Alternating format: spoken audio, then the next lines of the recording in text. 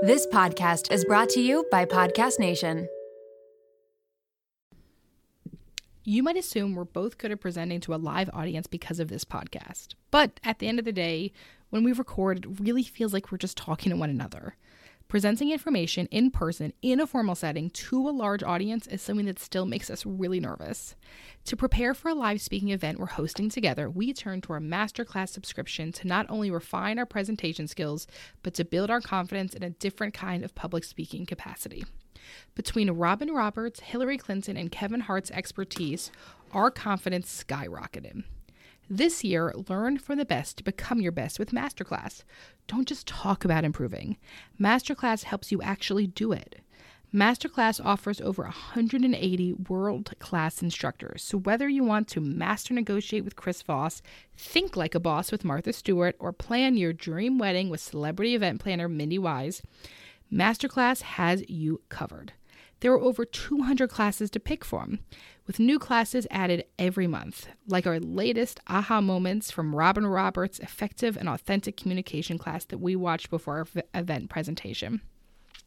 She taught us how to establish a genuine connection with the audience from the start. I'll always be a little nervous before presenting, but Masterclass prepared us in a way that dialed my nerves down and gave me tools to ground myself. Plus, every new membership comes with a 30-day money-back guarantee, so there's no risk. And right now, our listeners get an additional 15% off an annual membership at masterclass.com/ShrinkChicks. Get 50% off right now at masterclass.com/ShrinkChicks. Masterclass.com/ShrinkChicks. Welcome to ShrinkChicks. Welcome to ShrinkChicks. We have such an amazing guest today. I am Emily. I'm Jen. And today on the show, you have heard us talk before about the Middle Finger Project. We are obsessed with this book, The Middle Finger Project, Trash Your Imposter Syndrome and Live the Unfuckable Life You Deserve by Ash Ambirge. And she is here. Woo! I'm going to be honest with you. The minute you said, welcome to ShrinkChicks, I almost interjected and I was almost like, thank you! You're welcome to. You are also welcome, Ash. You are also welcome to ShrinkChicks and all of the listeners. Woohoo! Great to be here, guys. Ash is joining us from Costa Rica. I am. I'm a psychopath. It's amazing, right? Psychopath. But let's be honest, because everyone knows, like, Philly's the best. Philly's the best. Can you stand by it? Yes. We went through a maybe like 2-year process looking at different markets in the United States for where I wanted to buy my first piece of property, because we do live here in Costa Rica half of the year. And then the other half, I wanted to be back home, but I wanted to make a good investment. And I went up and down the East Coast because obviously it was going to be East Coast. Of course. And, I ended up back in Philly where I started, and I couldn't help myself. Philly is just the best. I can vouch. The greatest. We're never leaving Philly. So it's so exciting. And you started in like middle of Pennsylvania, right? That's right? Well, you know what? I was actually born in Roxborough, like near Manayunk. Yup. My family's originally from there. But when I turned 5, my mom was like, I have a good idea. Let's move us to the middle of nowhere. And we did. And we lived in this tiny little apartment above my Uncle Jimmy's barbershop because he moved north of Scranton because he wanted to fish and hunt. And so we just had this little apartment, and my mom was like, cool, now you can ride your bike on the streets and I don't got to worry about it. And that was that. And so I grew up, yes, north of Scranton. And when I finally finished school, I decided to start my big career back in the great city of Philadelphia. So I've been in Philly off and on since about 2006. Wow. Yo, I feel like there has never been a more Philadelphia phrase as I lived in the apartment above my Uncle Jimmy's barber shop. It's so true. Like, if you just added on like some water ice and maybe it's like getting a hoagie, like that would have been pure Philadelphia. Well, he was definitely like a South Philly, Italian gangster style, that high roller. That's what he did. So it all made sense. Yes.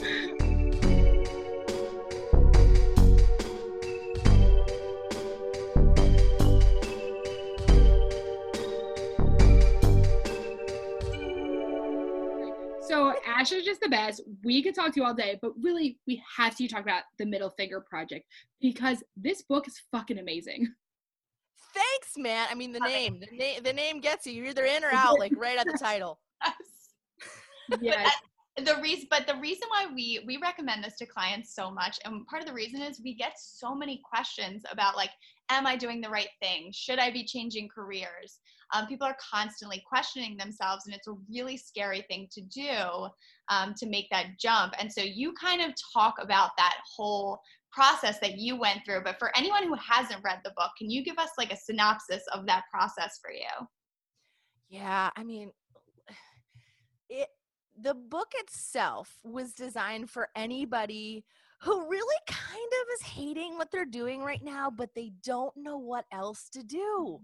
And that's always the problem. It's like, I'm not happy either with my current job or my career as a whole, but I don't know what else to do. And then they get really worried about, having invested time already into a certain career, especially if you're a doctor or a lawyer. Like those people have it the worst because they're like, oh my God, all that money, all that time.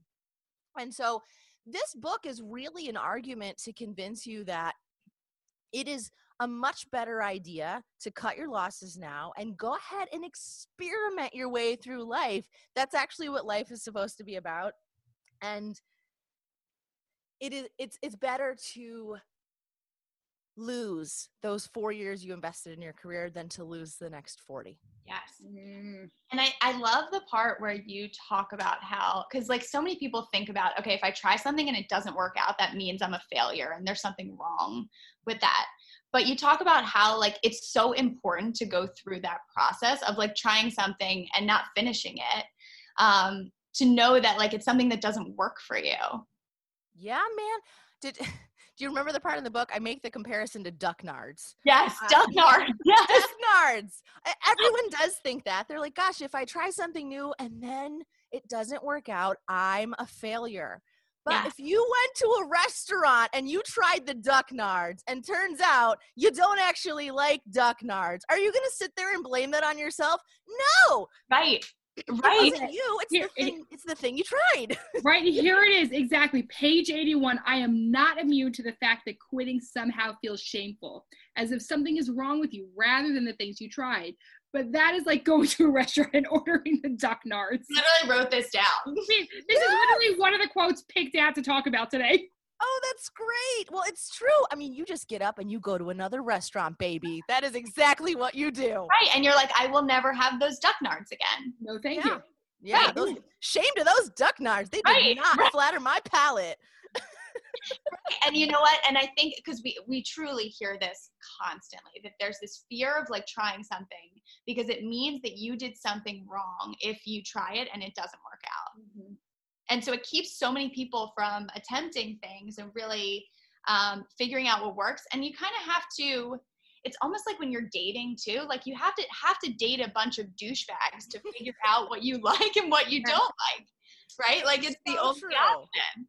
The process of elimination. Yeah, I always try to live by this idea that we need more attempts and less actual success. We're all trying to be successful, but I think that success in general is really boring. It's really easy to be successful. All you do is sit down and you check a box every single day and you're like, dun, dun, dun, like 50 years later, I finally got a sticker bill. Like that's success to me. It's not that hard. It lacks wit and imagination and any kind of originality. But I think that we need more attempts then at those kinds of things and less success. Less success is just so easy. Yeah, doing it your own way and having fun while you're doing it. Maybe that's the objective. That is much more difficult, but much more rewarding. Absolutely. And it's like, you know, society's kind of idea of like what success is that like you're following this very specific mold, right? That like, you know what you want to do when you're in college and then you follow that career for the rest of time, right? That like, if that's the idea of success and you're not happy in what you're doing, then that's why this book is so powerful, is that like, it allows you to challenge a lot of those ideas that we've been taught from like a very early age, that like, you need to know what you're doing. You need to get a major in college. You need to go to college to begin with, right? You need to get a very specific major in college, and then you need to do that thing for the rest of time, which is limiting. anyone else feeling like the mental load of making dinner, the planning, the shopping, the prep, figuring out the timing? It's a little heavy to carry, huh? Same. That's why I am so grateful for Hungryroot. The food quality, simple recipes, true tastiness, and delivery right to my door is truly a game changer. When getting started, you take a fun, short quiz and Hungryroot will get to know you, what you like to eat, and more. Then they'll build you a personalized cart with all your grocery needs for the week and give you delicious recipe recommendations to put those groceries to use. So you can sit back, relax, and offload the many steps of meal planning. Each order is fully customizable, so you can take their suggestions or choose anything you want. They've got fresh produce, high-quality meat and seafood, healthy snacks, smoothies, sweets, ready-to-eat meals, kids' snacks and meals, vitamins, supplements, much more. My favorite item from my latest box was the honey citrus chopped salad, lemon pepper chicken, and the 4-cheese tortellini. You gotta try it for yourself. Everything from Hungryroot follows a simple standard. It's gotta taste good, be quick to make, and contain whole trusted ingredients. Right now, Hungryroot is offering ShrinkChicks listeners 40% off your first delivery and free veggies for life. Just go to hungryroot.com/shrinkchicks to get 40% off your first delivery and get your free veggies. That's hungryroot.com/shrinkchicks. Don't forget to use our link so they know we sent you.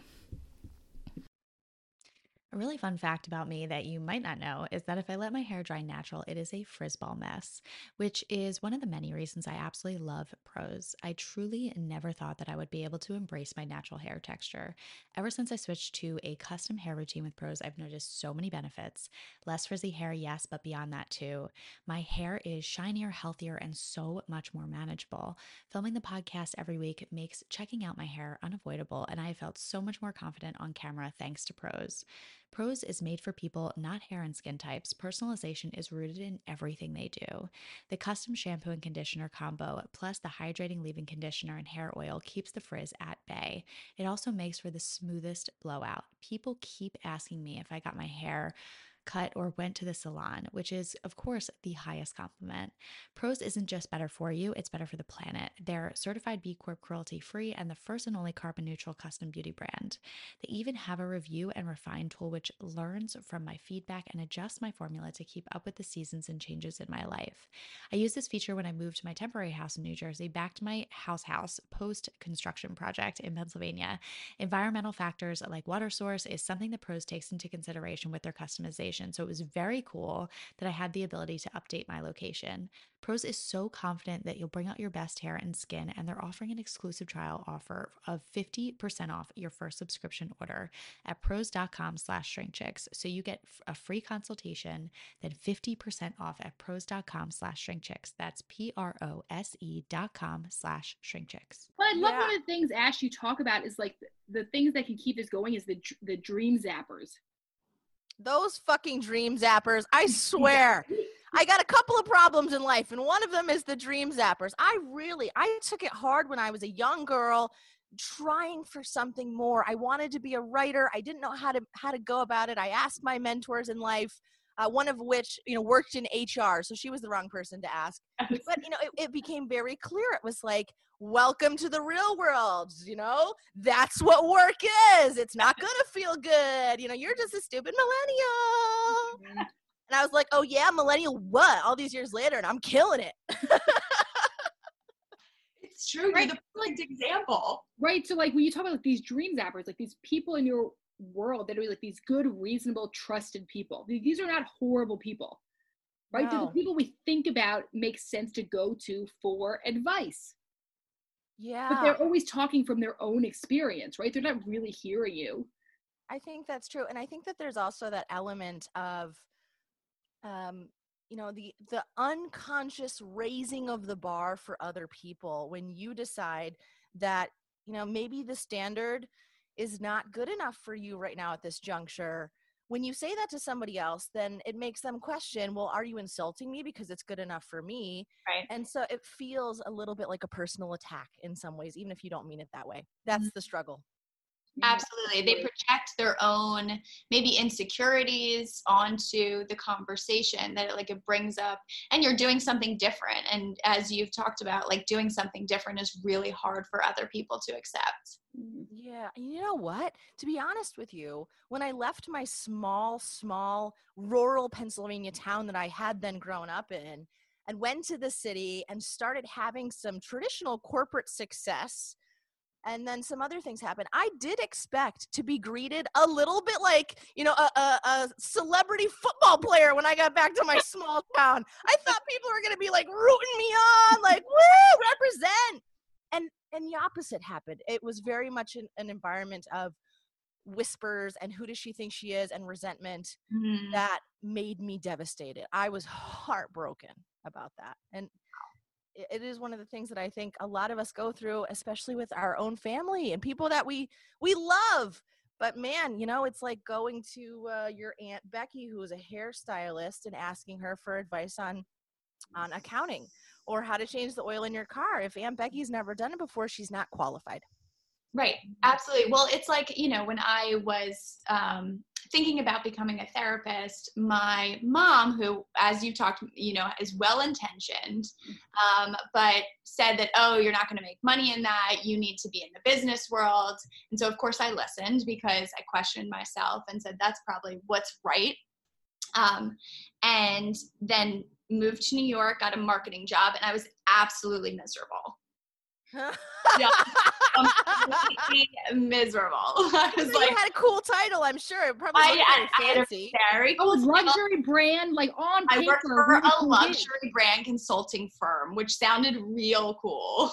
It sounds real cool right now when you say it. Yeah. Not, right? But I wanted to die. It was horrendous. I was so miserable. I was like, why am I doing these things that feel like very pointless to me? But the only way I would have gone back to grad school to become a therapist is if I did this thing that I was absolutely miserable in, that pushed me towards realizing how miserable I was going to be in doing something that just wasn't right for me. Man. And I think that so many people have that experience, but being able to question it is really hard, or like push back against it. Like I was lucky enough that I was only in it for a year until I realized I could change it. But I think a lot of people stay in these jobs that they feel very unfulfilled in, really unhappy in, because of these dream zappers, or because of this idea of like what they should be doing. Mm-hmm. Right? Totally. And Ash, you say perfectly in the book, you say, please know their criticism is not a sign that your idea is flawed. Oftentimes it's a sign that understanding is flawed. Yeah. That is amazing. Gosh, and I had a similar experience. I still to this day think about it sometimes, because I remember when I was still in high school, going into college, I wanted to study languages and I wanted to be an anthropologist. I was fascinated with other cultures and even subcultures within, the United States, for example. I was just fascinated by other people and how they lived. And my mother said to me, I don't know why you would ever do that, because that's going to mean that for the rest of your life, you're going to have to be traveling, she said. And what if you just want to settle down in one place? You're going to have to live in big cities where they do research. You're going to have to travel everywhere. And I listened to her because I thought that age meant more wisdom, but I didn't listen to my own internal wisdom. And I didn't know that I actually did know myself very well. Even though I hadn't traveled yet, I had the instinct to travel. And I wish to this day I had pursued that career instead of, what I ended up doing. There's still time. There is still time. Listen, I tell you what. There's still time for that. You're on your way. I mean, you're in Costa Rica. I know. I kind of do it informally every day. Yeah, it's true. So what was your what was your aha moment, would you say, or your breaking point where you're like, I need to change, I need to do something different? Well, I mean, there were many micro breaking points, I think, along the way, but the one that I can't recount in the book that I think is the most visceral, so to speak, was I was in ad sales. So after I had graduated college, I did everything right, and I moved up my first freaking company loved my work so much. I was so dedicated that they kept promoting me, and then they offered me an actual percentage of company profits because it was a small company in Exton. Wow. Yep, I was killing it. I was going into all these Fortune 100 and 500 companies and selling the shit out of our contracts. I was doing so well. And at the end of the day, I remember driving down Route 100 in Exton and wishing a truck would hit me because at least then I would be in the hospital and it would be a legitimate excuse to not go to work the next day. Yeah. How sick. But it also speaks to something of how we get trapped in these things that aren't for us. It's the promotions, it's the money, right? We get so addicted to that external gratification and reinforcement, right? The more promotions, the more money. It's like, how could I ever leave this? It tricks us. Yes, and it's like, well, I have it really good. And then you have other people telling you have it really good and you should be grateful for what you've got. And right, and that is toxic positivity. And Ooh, good. That's a good phrase. I dig that. Yeah.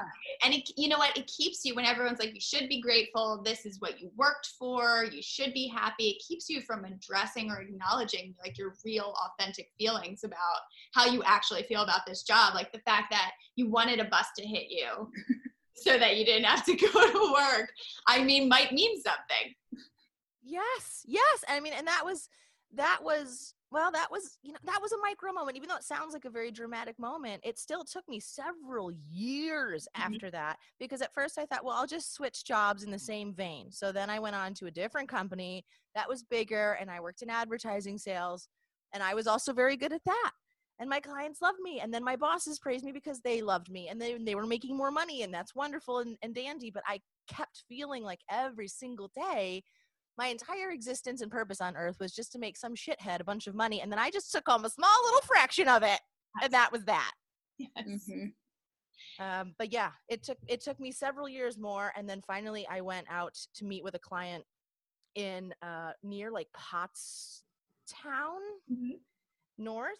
Yeah. And we went to this tiny little bar, and he turned out to be the grossest guy on the planet.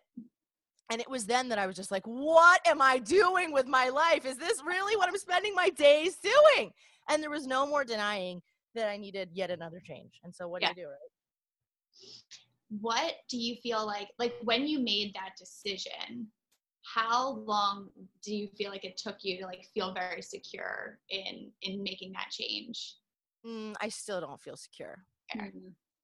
No, and I'm 10 years now into working for myself and really having a really fulfilling and awesome career, and as an entrepreneur who doesn't really have much to worry about. And still that feeling of insecurity will always be there, but I don't mind it. It keeps me on my toes. I like it very much. We've become friends. You've like embraced it in a way. Yeah, I mean, we need something to like poke and prod us, don't we? Well, really, because so many people get so attached to the idea of not leaving these really unfulfilling jobs because they're like, oh, I'm going to lose my benefits, right? Like we get so attached to this consistent paycheck that's the same, or knowing that our health insurance is paid for. And right, those are all like privileged things, of course, but I think it's also part of like capitalism that we get stuck to. Oh God, I would never trade my benefits as a free agent entrepreneur for a couple of standard company benefits that really just sum up to some more money. I would never trade one for the other nowadays. I can travel. I do travel. We spend part of the year in Europe, part of the year in Philly, and then part of the year here in Costa Rica. I have such wide creative berth, if you will, to really put forth whatever I want in the world. And that part for me is so exciting, to be able to say, okay, well, here are my ideas and I'm going to turn these into money. It's such a fulfilling thing watching that all come together. And it gives you this sense of intrinsic motivation that I didn't have with a job before, because now I have ownership over it. It's mine. It's something I feel very proud to be creating. And I don't feel like all the work I'm doing is in vain. Absolutely. So go ahead. I was going to say, let's talk like imposter syndrome. Oh yeah. That is what keeps so many of us from not making the jump. Yeah. Right. We hear this all the time, and we hear it from new therapists all the time. I'm an imposter in what I do, and I'm not that good, especially young women. Right. And you talk about this in an amazing way, Ash. Thanks.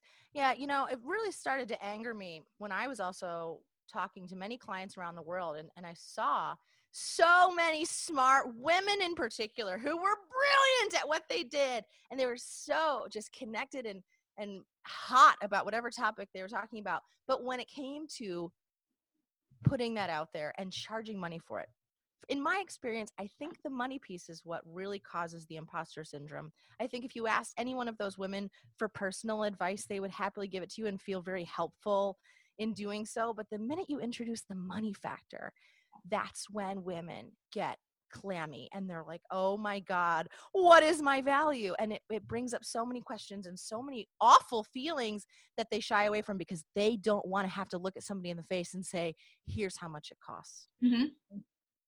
Right? Wow. Right? It's money. Money is the weird missing piece of imposter syndrome. And that's why I do address it so much in the book. But over the years, I've learned that money is a signal to other people that actually other people need from us. Mm-hmm. Because if you don't give them that signal, then they don't value it the way that they should. Mm-hmm. And it means a lot for the transaction. It means that they're going to show up when they have committed to show up. It does change the dynamic, but in a really helpful, positive way. They're going to hear you so much more, especially for those young therapists. You charge money and you charge some damn good money because that person sitting on the other side of you is going to take what you're saying more seriously. And that's just, it's a gift. Charging money is important. Absolutely. Well, it's like if you value yourself, other people are going to value your work too, right? That like really knowing your value, you know, financially, emotionally, and being able to express that to someone else is important because then others will also see your value in that. Yeah. I've also found that we do a lot of the comparison to other people, and we assume that other people are better at this job than we are, and therefore we're not deserving of the job. And I think that's flawed because one of the things that has been so helpful to me to understand is that nobody knows what they are doing ever. Yeah. So true. Well, and it's like, because you talked about how, you know, because we believe that like other people have done it, that they've done it better, and it means we won't be able to do it in the same way. But like you are your own person, and so you create something that's new and something that comes from like who you are, and it doesn't mean one's better than the other. Like for example, like we were when you're learning to be a therapist, we personally learned from a lot of like old white men how to become therapists. And so, and the craziest part is like it is a field inundated with women, but all the big names are old white men, and all the people still running programs are old white men. And they would with women. Yeah, and they would say things to us that we wouldn't necessarily agree with. And like we were young, we were learning, and so you're like trying to take in all of this information and learn what's right, what's wrong. But over time, we've started to allow ourselves to question some of the things that we learned in terms of how to be therapists and what's right and what's wrong. And we started to, part of the reason why we built this podcast and we built our practice is that we started to realize that the more comfortable we are with being ourselves completely as therapists, and not trying to be other people or other therapists or other white men, because that just will never happen, that the better work we do, the more connected we feel to our clients. And that like Emily and I, for example, are very different people. And if we tried to be the same person, if we tried to do things in the exact same way, we wouldn't feel as connected to our clients. We wouldn't be doing the best work. So like really figuring out who you are, and how you're going to utilize your authentic self in your work, in whatever you're doing, is something you speak to. That it's not about like comparing yourself to someone else. It's about like being your own person and being that person to the best. Well, and what it goes down to is also, Ash, what you talk about is like that, like we've been taught that professional means impersonal, and that like blew my mind. Because it's so true. So true. Yeah, I think, especially with internet culture now, I mean, I'm living proof of this, but professional is not the goal. You know, smart is the goal. Smart and well thought out arguments are the goal. but you can present those in any way, any way and shape and form that you want, with more personality, with less, with F-bombs, without, as long as the argument itself is actually smart and well thought out, people will respect that. And really that's what it is. And it's a different beast than when you and I went to school and we were being taught by old white guys, and really job opportunity came in the form of your resume and somebody else picking you, because now is more than ever the time and age where it's all about picking yourself and figuring out, as you're talking about, Jen, like, how can I make my greatest contribution, my personal greatest contribution to this body of work? What does that look like for me? And not trying to be the best at everything, but picking out that one thing and competing there and saying, you know what, I'm not really good in this area, this area, this area, or this area. But if you want the best in the world in this, I'm your girl. And knowing that's your strength, and rock it, like ride that strength. Yes, absolutely. Yeah. Becoming the best version of you, pretty much. Yeah. One of the things that's helped me a lot in becoming an entrepreneur and taking on all sorts of different projects and things that I've never done before, but other people think I can do, is just making a commitment to help. And that is it. I'm not trying to be the best in the world at anything. All I'm trying to do is make an honest contribution that I think will be helpful to another party. And if you can just focus there, it removes a lot of that imposter syndrome, because again, you're not trying to be Whitney Houston. Like, you're just trying to sing one note. Like, it's good. It's good. It's helpful to somebody else. Right. Well, and you talk so much about, like, it's like you don't expect, when you do, you're new, right, at the beginning of something. Right, you're not expected to be the best, and you talk about Icelandic, right? Yeah. Right. When you go to Iceland, you're not like embarrassed you're not Icelandic. You're like, oh, I'm like a person, I'm a guest in Iceland, right? And you're also not embarrassed to like try to speak the language, right? Like, and no one's judging you for that, right? That is like this shit that we put on ourselves, right? And yes, it's self-protective, that imposter syndrome, but it can fuck us up. True. I think no one expects it, especially in a corporate setting or a career setting. But I think the cure to that is learning how to just let yourself be curious. Let yourself ask questions and not know the answers. And when other people see you doing that, they do see you as someone who's ambitious, who has the potential and the capability to do the work and figure it out, whether or not you know what you're doing yet or not. I mean, it is so true. And I think that a lot of, the fear for a lot of people is like judgment of others, that like other people are going to find me out in some way, or like they're going to figure out that I don't know how to do this, or I don't know how to sing like Whitney Houston, but I'm trying, right? That like, that's really the fear, but it's not about trying to be someone else. It's about trying to be yourself in the best way possible. Yeah. There's this other part about people feel like, entrepreneurship is only for people that have had privileged lives. I mean, Ash, you talk about in a lot of ways, like you didn't have a trust fund. Oh my God, no! Like we barely had toilet paper. Right, like like you're someone who came from this different situation, and then you also talk about like getting out of like some like verbal and physical abuse you were in your relationship. Like entrepreneurship and following your dream and being passionate is not based on class. Right? It doesn't have to be based on privilege. And you are a great example of how that's done. Thank you. Thanks. Trailer Park represent. After we were living with my Uncle Jimmy in the apartment, in the 5th grade, we moved to our first trailer. In the 10th grade, we moved to my second trailer. It was an upgraded version. It had a little bit newer siding on it. But I think also a lot of that comes from traditional entrepreneurship requiring a lot of cash flow and requiring someone to have enough money to put down on a lease, on inventory, on refrigerators and freezers and cash registers and all of that stuff that is required in traditional entrepreneurship. But right now we're living in this unprecedented time where we can contribute that value and be helpful to other people in ways that are entirely remote, as you guys are doing every day of your lives, as most of us have learned how to do during a pandemic. This is not new. This has been going on. I mean, I've been doing it for 10 years now. And it's great because there isn't all of the overhead that you used to have. Yes. With traditional businesses. You can offer services. You can create things. You can sell them on the internet and find a new way to be helpful to society in other ways besides renting a brick and mortar, business downtown. Yeah. Well, when we first started our business, we started in a basement. It was horrible. Yeah. As all good businesses do. Exactly. We started in a very small basement. There were those creepy crates. It was actually not even for rent.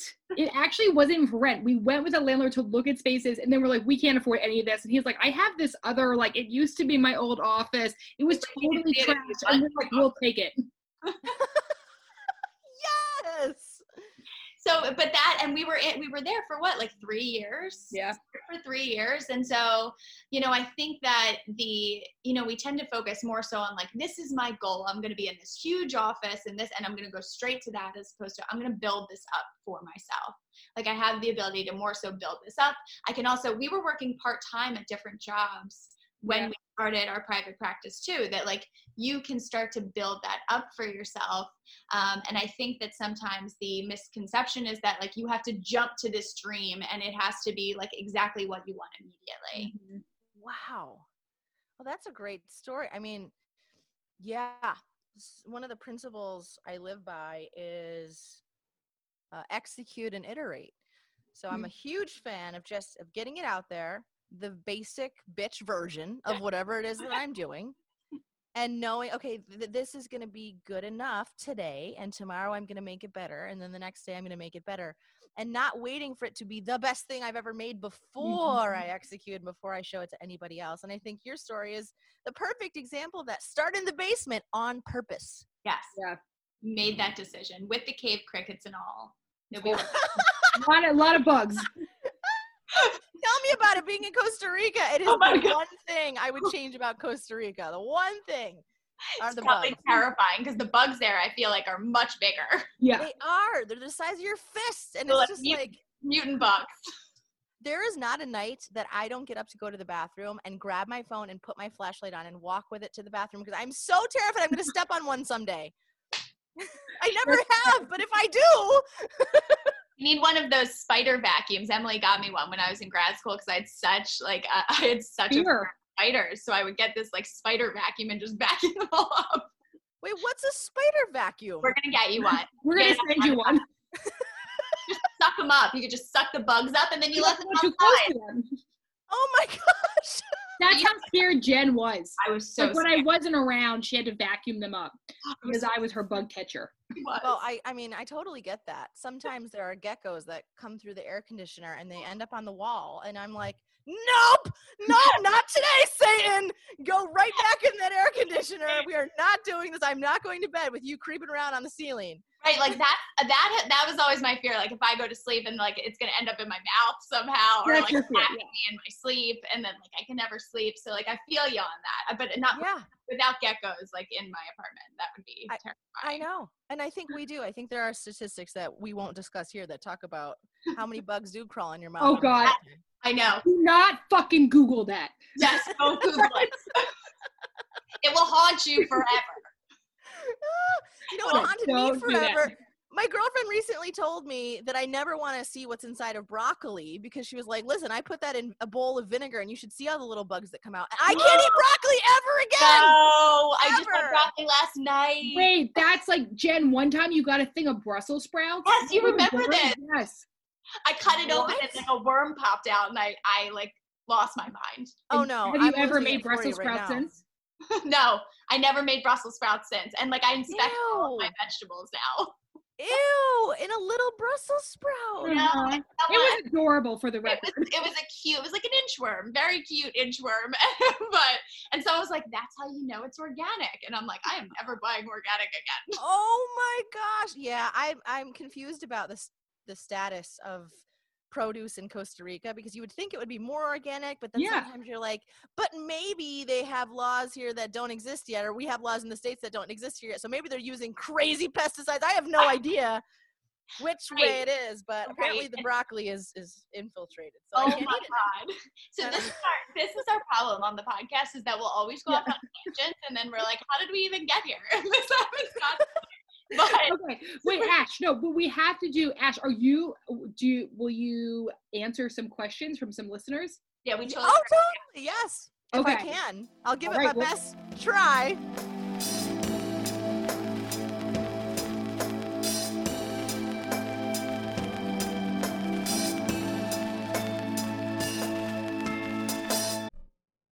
Did you know that billions of plastic hand soap and cleaning bottles end up in landfills every year?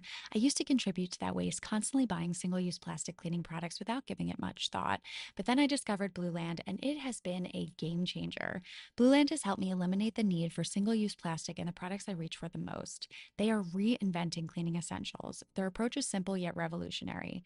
Refillable cleaning products with a sleek design that not only looks great on your counter, but also reduces plastic waste significantly. What I love most is the convenience. With Blue Land, I never worry about running out of cleaning supplies or lugging bulky bottles from the store. From hand soap to toilet bowl cleaner to laundry tablets that each smell incredible, all Blue Land products are made with clean ingredients you can feel good about.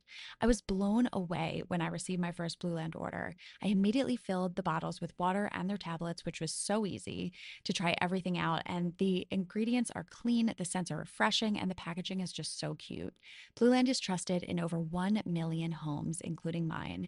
If you're ready to make a positive change for the planet without sacrificing cleanliness or convenience, Blue Land has you covered. Blue Land has a special offer for our listeners. Right now, get 15% off your first order by going to blueland.com/shrinkchicks. You won't want to miss this. blueland.com/shrinkchicks for 15% off. That's blueland.com/shrinkchicks to get 15% off.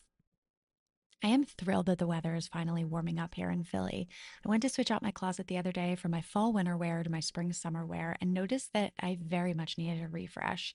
So thank goodness for Quince that allows me to update my wardrobe for the long haul without spending a fortune. Now I have a lineup of timeless pieces that keep me looking effortlessly chic year after year. I refresh my closet with the high-waisted linen shorts that come in multiple colors and patterns, the comfiest cotton tees, and my latest favorite, the smocked mini dress. And don't miss out on their accessories. Quince has the coolest sunglasses and 14-karat gold jewelry to complete any look. The best part, all Quince items are priced 50 to 80% less than similar brands. By partnering directly with top factories, Quince cuts out the cost of the middleman and passes the savings on to us. Plus, Quince only works with factories that use safe, ethical, and responsible manufacturing practices and premium fabrics and finishes, making me feel even better about my purchases. Get warm weather ready with Quince. Go to quince.com/shrinkchicks for free shipping on your order and 365-day returns. That's QUINCE.com/shrinkchicks to get free shipping and 365-day returns. Quince.com/shrinkchicks. You can always say, you could say pass or no thank you or fuck off. I'll just say hippopotamus to any questions. Perfect. Hippopotamus is how we'll know. All right. We got so many questions for you. We picked out a few. Okay, wait. And Ash, so you have to know that the reason you came on our radar, the reason we became obsessed with Middle Finger Project, one, we had a listener email us say, you have got to hear this. This is the best book I've ever read. And then you're going to die when you hear this story. Ready? And she's going to die that we're telling this story. Nikki, who is our manager, all things Shrink Chicks, and now with Westchester Therapy Group. She started out as a listener of the show, read your book, and was like, fuck, I'm so unhappy in my job. Essentially stalked Jen and I until we responded to her. And like sent us 3 emails that we did not respond because we were so busy. And then finally we got her in and we were like, oh my God, she's incredible. And now she works for us. Get out of town, Nikki. I love you. I saw some of Nikki's emails when she was corresponding with Elizabeth on our end here, and I didn't know that. Yeah, you go, Nikki. Firsthand, you changed her life. Yes. Oh, I love it. Well, you know what was bad when we published the book? It also published in not just Penguin Random House US, but also the UK. Mm-hmm. And my editor emailed me one day, and she was like, "Well, your book isn't even out yet, and you should know that we're down an editor. She literally quit her job today and went to go do something else." Oh, sorry. You're like, this backfired. You know what? When we originally scheduled this podcast, this was before everything happened, with COVID and quarantine, and so when we were like, okay, this is actually like such a good time to talk about this because so many people either lost their jobs, have more time to question whether they're in the right job or not, right? Because they're not just constantly avoiding the fact that they're miserable because they have to like face it more now. So it's actually such a good time to have this conversation and for people to read your book, and that like helps them really question, is this right for me? How can I change this? Hell yeah. I'm really glad I didn't happen to write a super tone deaf book that would have launched. I mean, this launched literally like days before the pandemic started. I was like, great, spend 5 years working on something and then launch it now, Ash. Good work. Good. No, Time to do it. All right. Whatever. Rock and roll. Rock and roll. Okay, some questions for you. Ready? Bring it. All right. First question. How to deal with a large age difference in the office and how that can relate to imposter syndrome. Ooh, I definitely thought we were talking about relationships for a minute there. I'm like, I don't know about that. Hippopotamus. Hippopotamus. I think it's about being like a young woman in the office. Yeah, I can see how that would be really intimidating too, because you've got all of these superiors who think that they have the right ideas and their job is predicated on the fact that they have the right ideas. That's why they're getting paid more effectively and they have seniority and all of that experience. So the thing that I did that seemed to really win over folks who were in that position was I was the most curious motherfucker in the room. And I kept not only asking questions, but I was proactive in my approach. So, for example, anything that needed to be done, I did not wait to get assigned the task. I didn't go to anybody and ask for permission to do the task. I went and attempted it myself and then submitted what I had come up with. And that started getting me respect around people because it was kind of hard to deny that I was a creative writer. So I was doing lots of stuff in that vein that I was never asked to do. And you can't ignore me for very long, but all of a sudden, I was helping those people who had bigger titles than me do their job. And I made them look good because then they took me on under their wing. And then I worked under them until I kind of eclipsed them. But that's how I was able to do it. And I do remember that caused tension with at least one person that comes to mind because there is that threat. You are a threat to somebody's job. And a lot of older folks, I will say, more mature crowd is very, maybe rightfully so, threatened that they're not as useful in the marketplace anymore. I even feel that way sometimes. I'm 35 years old and I'm no longer like the cool young millennial. Now there's other ones with other ideas and they know stuff that I don't about, like TikTok. Yes, yeah, like there's technology. Emily sent me this like TikTok actually yesterday that was giving us all these like iPhone tricks and I was like, oh my God.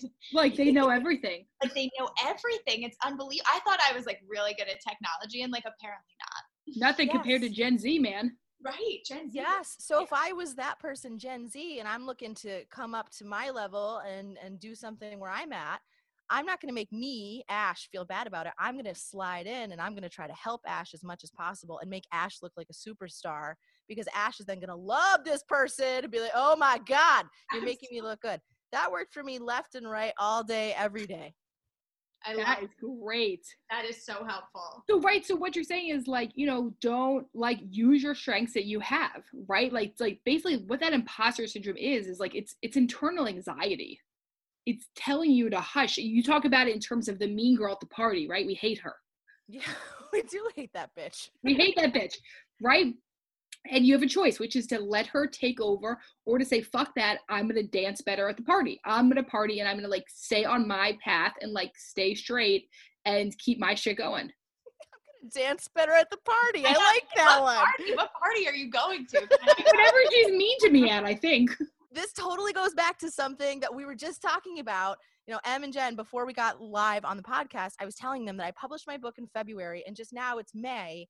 Penguin Random House editors came to me with a project and they are asking me if there's any universe that I would consider now ghostwriting someone else's book that is actually a very high profile book. The first book sold millions and millions of copies and here they are coming to me. Now I could have had imposter syndrome all over that because let's face it, I am not a book editor. I have not written 10 books. I've only written one. And yet they said to me, we need Ash specifically. We need you specifically because you are the queen at taking something that feels a little trite and turning that around to have these really soundbitey moments and make it feel fresh and original. So that's my superpower. So I leaned into that knowing that, okay, and I was very honest with them. Here's where I think I'll get stuck. Here's where I'm going to need your help. but here's where I'm totally going to blow it out of the water. I made them a proposal. Here's what I think we should do. Here's how we should do it. Here's how much I'm going to charge you. Let's go. Wow. And, you know, I woke up this morning, I'm waiting for some more correspondence with that. And there always is that sense where it's like, oh my God, what did I get myself into? Right? But I keep going back to just being as helpful as I can. These guys need help, and here's how I can be helpful. But it would have easily been me to say like, well, I'm not an editor. I don't know how to write all sorts of different books, but you just got to lean into your strengths and just trust it. Other people are trusting that. You trust it too.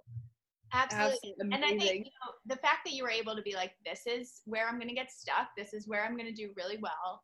Like, it just speaks to how much you know yourself and how comfortable you are speaking to, like, it's okay to have challenges and struggle with something that, like, that's part of being human. And it means you can still be amazing at something and say, this is something that's hard for me. And this is something I struggle with. It just speaks to how well you know yourself and your ability to communicate that.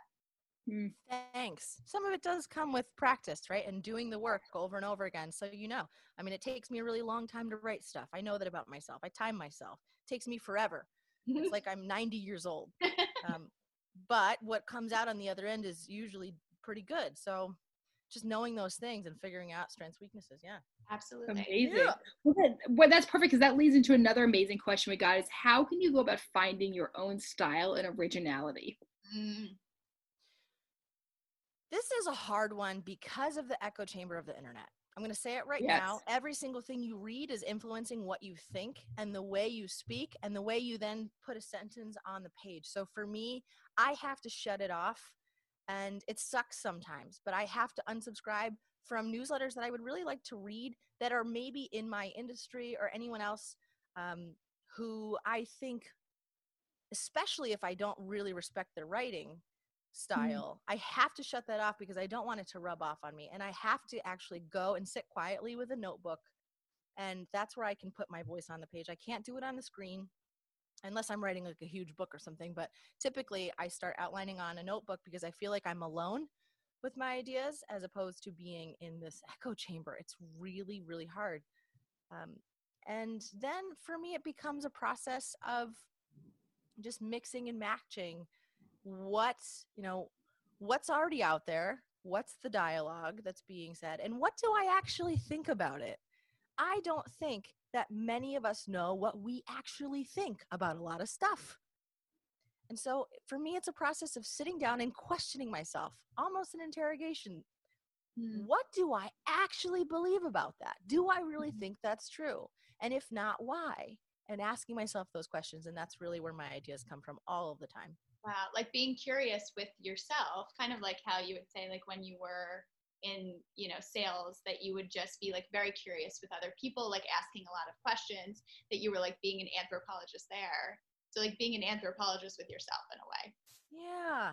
I think otherwise it's always the default thing. I do a lot of teaching of creative writing, and a lot of the trouble is just the first thing you put on the page is always the thing you hear the most.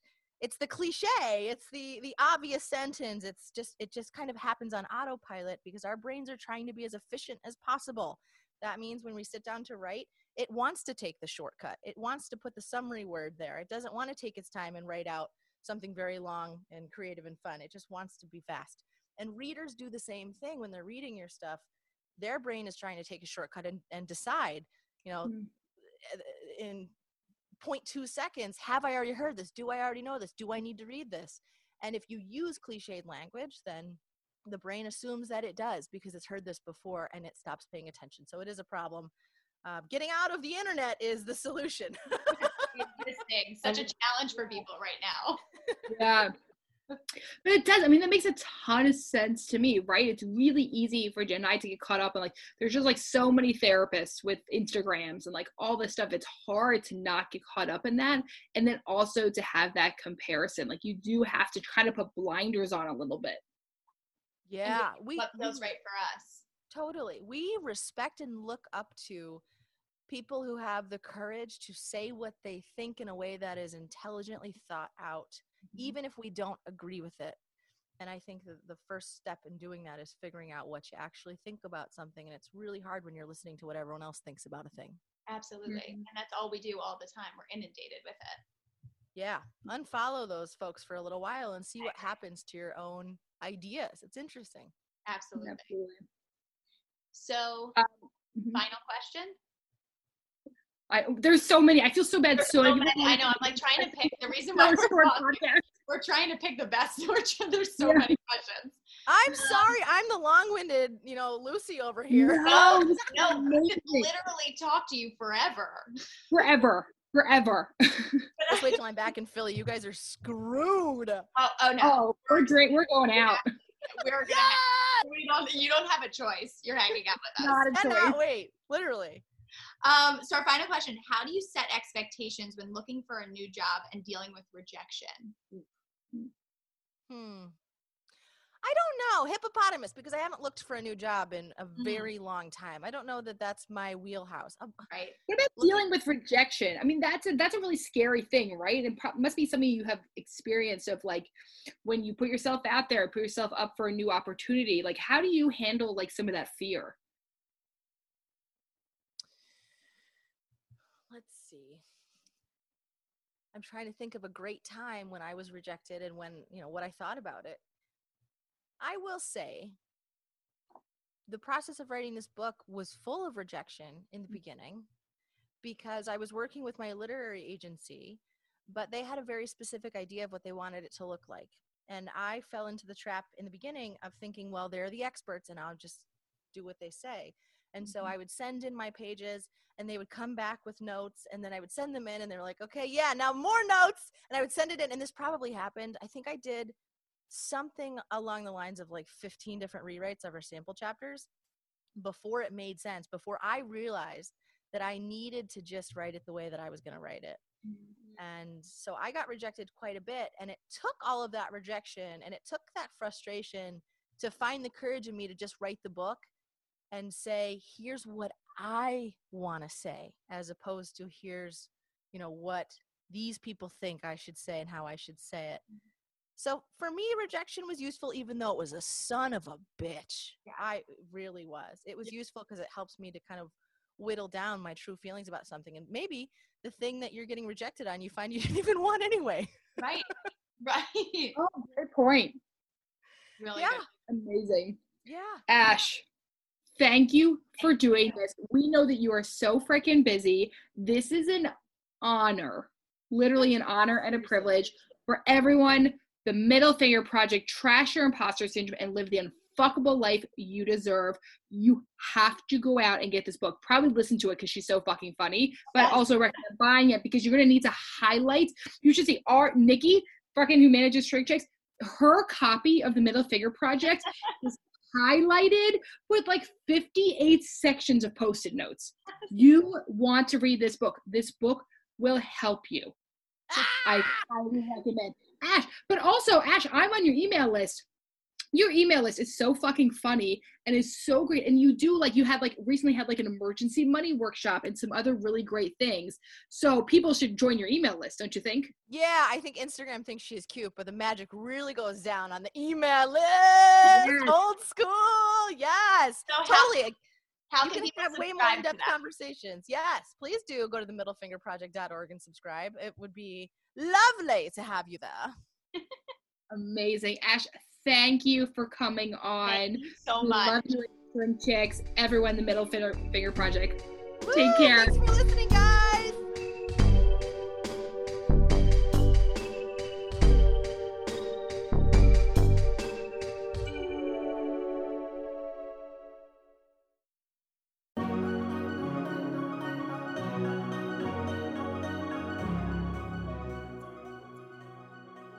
Welcome to Raw Beauty Talks. I'm your host, Erin Treloar. Ready to peer behind the highlight reel and all those polished pictures of the world's biggest influencers and wellness experts?